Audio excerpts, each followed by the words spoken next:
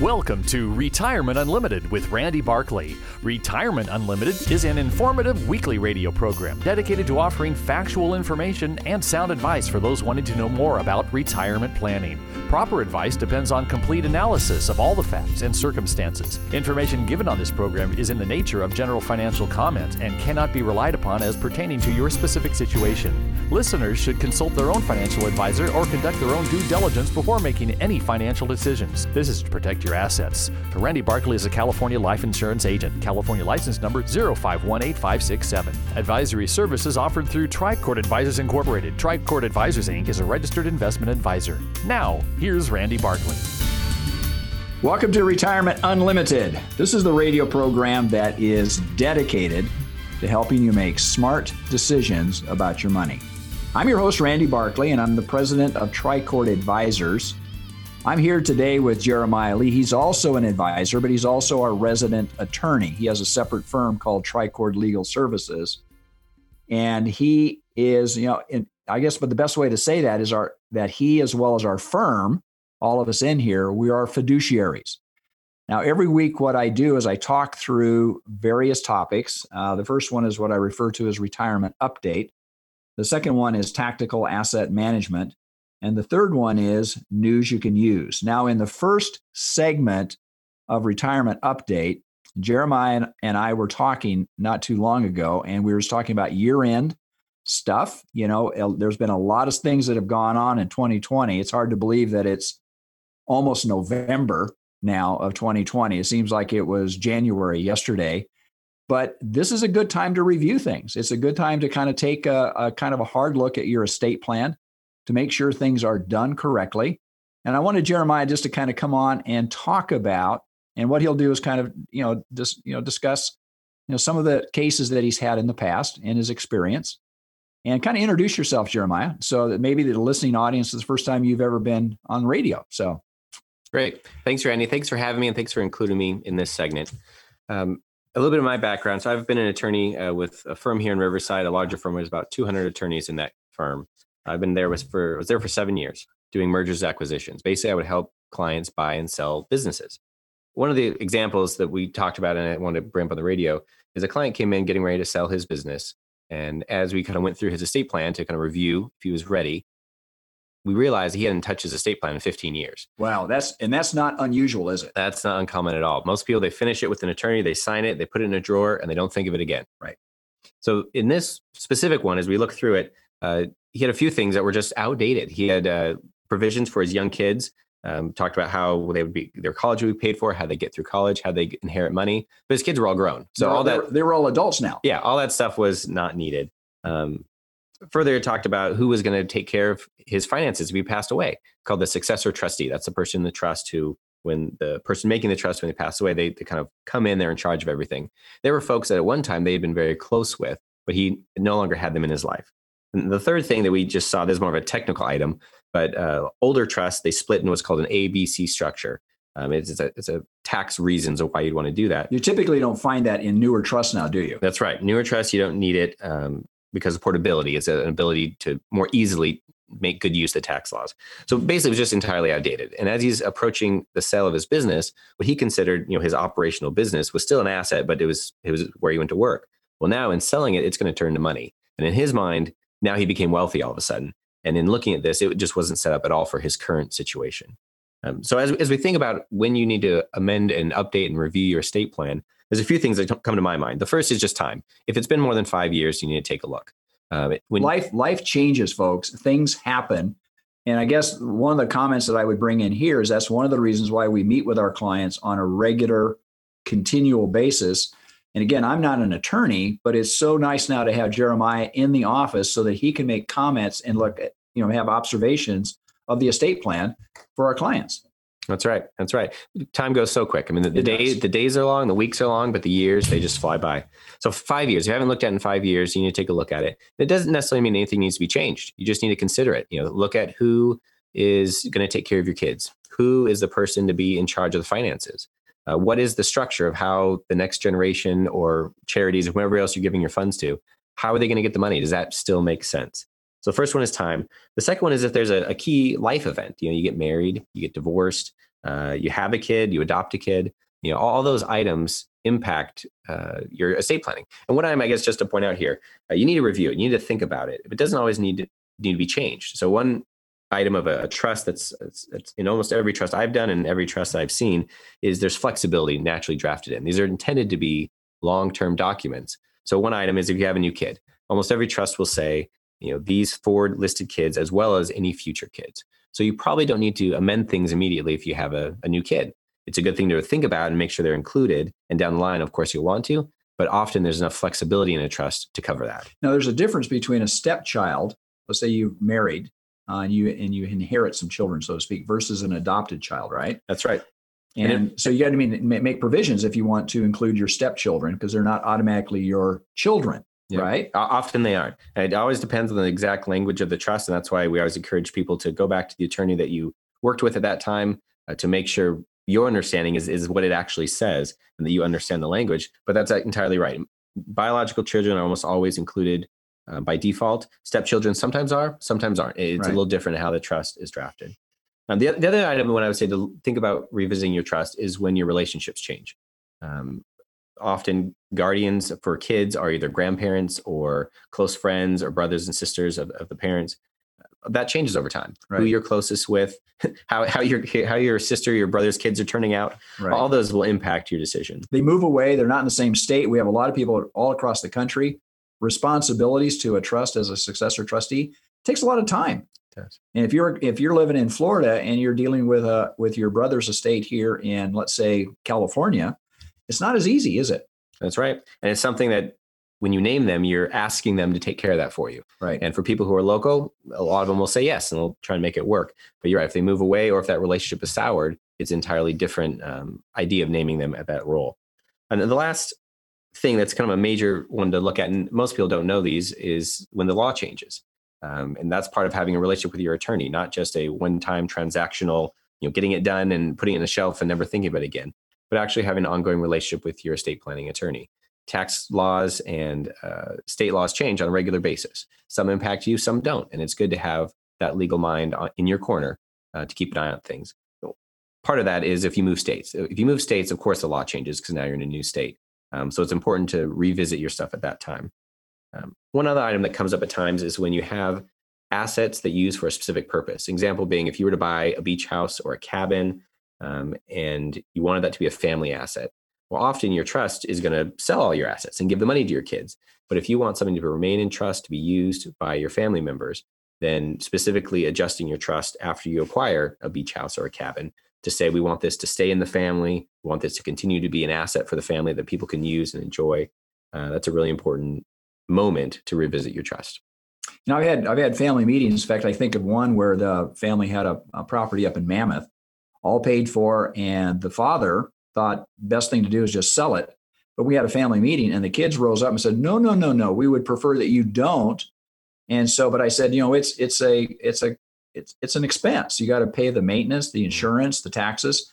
And so what we did is we kind of reached a compromise and we started to rent it out. We turned it into a VRBO, and the surviving spouse is getting income from it, but it's also available for the family when they want to go up and use it, go skiing or whatever. So these kinds of things need to be kind of dealt with on an individual basis, right? That's right. And one last comment I'll make is kind of putting on my financial planner hat rather than estate planner, is instead of just amending a trust, often using life insurance or IRA beneficiary designations allows someone to designate where they want their funds to go, where they want their assets to go without having to change their trust.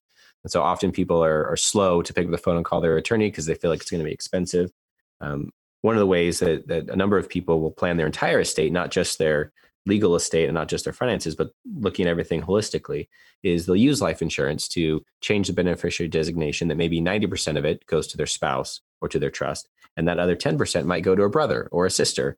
And it's an easy way to allocate funds if that's appropriate for their estate.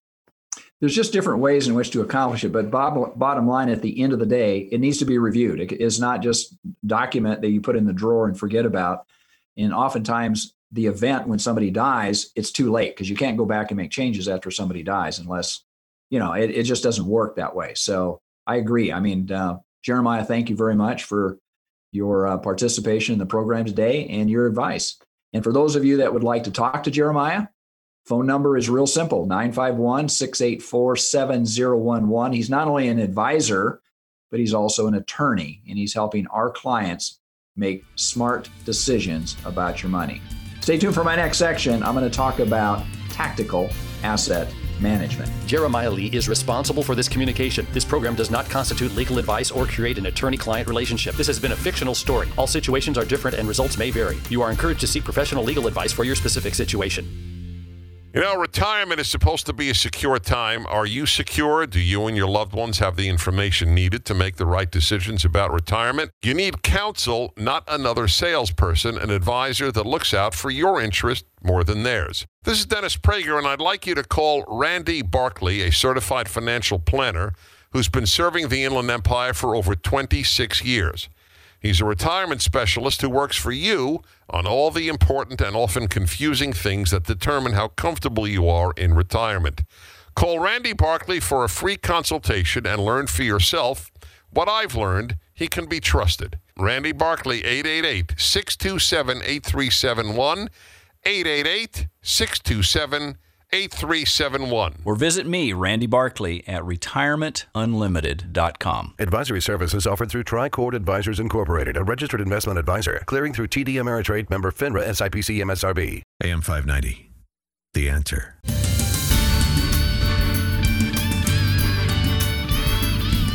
Welcome back. This is the section of the program that I refer to as tactical asset management.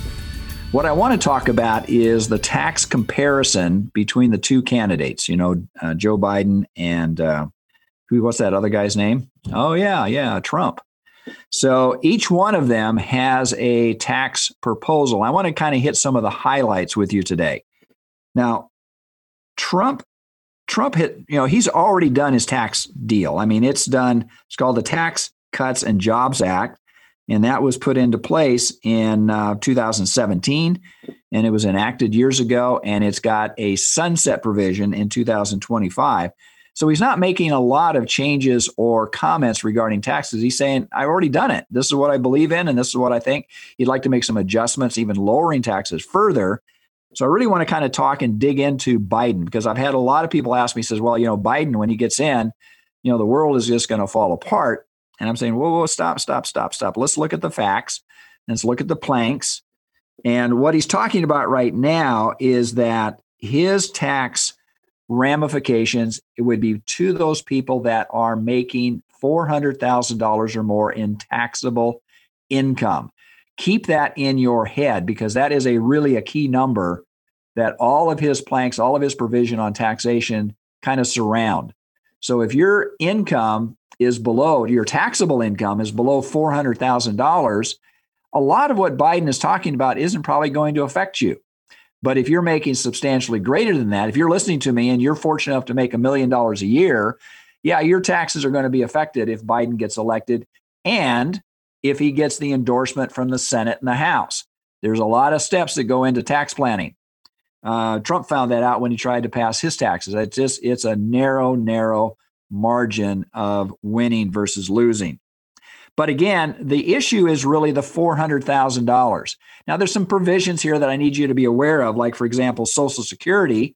Right now, it caps out your Social Security at $137,700, and that's what they use for Social Security calculations. Now, what under Biden's provision, they would create like a donut hole. So the Social Security withdrawals would stop from that $137,700 up to $400,000, and then it would kick in again. So if you make, let's say, again, if you're making $1 million a year, you would pay the Social Security on the $137,700, and then it would kick in again above the $400,000, and you'd pay the same provision, which is about a little over 6% of your income would go into Social Security. So that in itself, for high income earners, is going to be, it's going to be an effect on your income. There's no question about that. The other is, on the middle income, what he's coming up with is a lot of tax credit. Your income tax is going to basically remain the same, but he's kicking in tax credit. So tax credit for children, he's got a tax credit built in there for informal caregivers. I'll be curious how they define what an informal caregiver is. Another one I think is really kind of interesting is a $15,000 tax credit for first-time home buyers. And anyway, there's all these other provisions that are regarding the tax credit. I think that's the one way in order to get lower income people to use their retirement accounts for certain things like this, your first home purchase. Trump, again, he hasn't really made a lot of changes. He's just talking about he'd like to reduce capital gains and some of these other things. But for investors, capital gains is a big deal. So therefore, under Biden's plan, what he's talking about is if your profit exceeds $1 million, okay, again, most people are going to fall below that margin. But if your income, if you make $1 million, then you'll be taxed at regular income tax rates up to 39.6%. Whereas right now, your capital gains rate is capped on the federal side at 20%. If you live in California, we're blessed with paying income tax on our gains no matter what. And California has one of the highest income tax rates in the country. So again, this is really targeted towards people that are above $400,000 in taxable income and are making $1 million in income or on gain on sale of assets. This is going to affect the wealthier side of it. In other words, the top 1, possibly 2% of our populace. Again, I'm not terribly concerned about the tax policy that Biden is endorsing. So if he becomes president, I'm not concerned that's going to really upset the financial apple cart. I just don't think that's going to be the issue. I think what's going to happen, more importantly, from my perspective, is more social change. So those are the issues that I'm mostly concerned about. For example, part of this stimulus package they can't seem to get passed. One of the sticking points is liability for businesses.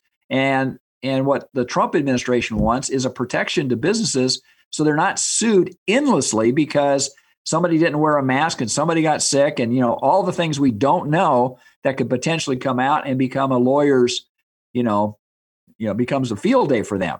But you have this extended liability that goes on forever and ever and ever. And so that becomes really a sticking point within this stimulus package. So again, I think that looking at Biden's tax proposals, in fact, there's been a lot of analysis on them. And actually, Biden's policies are pretty sound from a financial standpoint. In fact, they're indicating that the economic growth could average somewhere around 2.9%, whereas Trump's right now is looking at somewhere in the neighborhood of around 1.9%. So there's a difference in the outcome, but neither one of them are financially devastating. Clearly, Biden is giving advantages to people that are making below $400,000 and those people that are making less than $1 million on their capital gains. So again, I wouldn't be horribly concerned about the financial aspect of it. Again, I'm more concerned on a personal level on the social implications of a Biden presidency. Again, if you'd like to know more about this information, if you'd like to talk to me about it, I'd be more than happy to talk to you. Give me a call at my office at 951-684-7011. Remember, the first interview is always free. Stay tuned for my next section. I'm going to talk about news you can use. Hi, this is Hugh Hewitt. Hey, if you're retired or approaching retirement, listen up. Retirement planning is critical to your financial health, and like choosing the right doctor, your financial planner must be able to understand your concerns, help you navigate through your retirement, which can be filled with uncertainty, volatility. Certified financial planner Randy Barkley has been assisting clients for 30 years by helping them understand all the information that to most of us can be overwhelming. Go to retirementunlimited.org or call Randy Barkley for a no-obligation appointment at 888-627-8371. That's 888-627-8371, retirementunlimited.org. Advisory services offered through Tricord Advisors Incorporated, a registered investment advisor. Clearing through TD Ameritrade, member FINRA, SIPC, MSRB. AM 590. The Answer.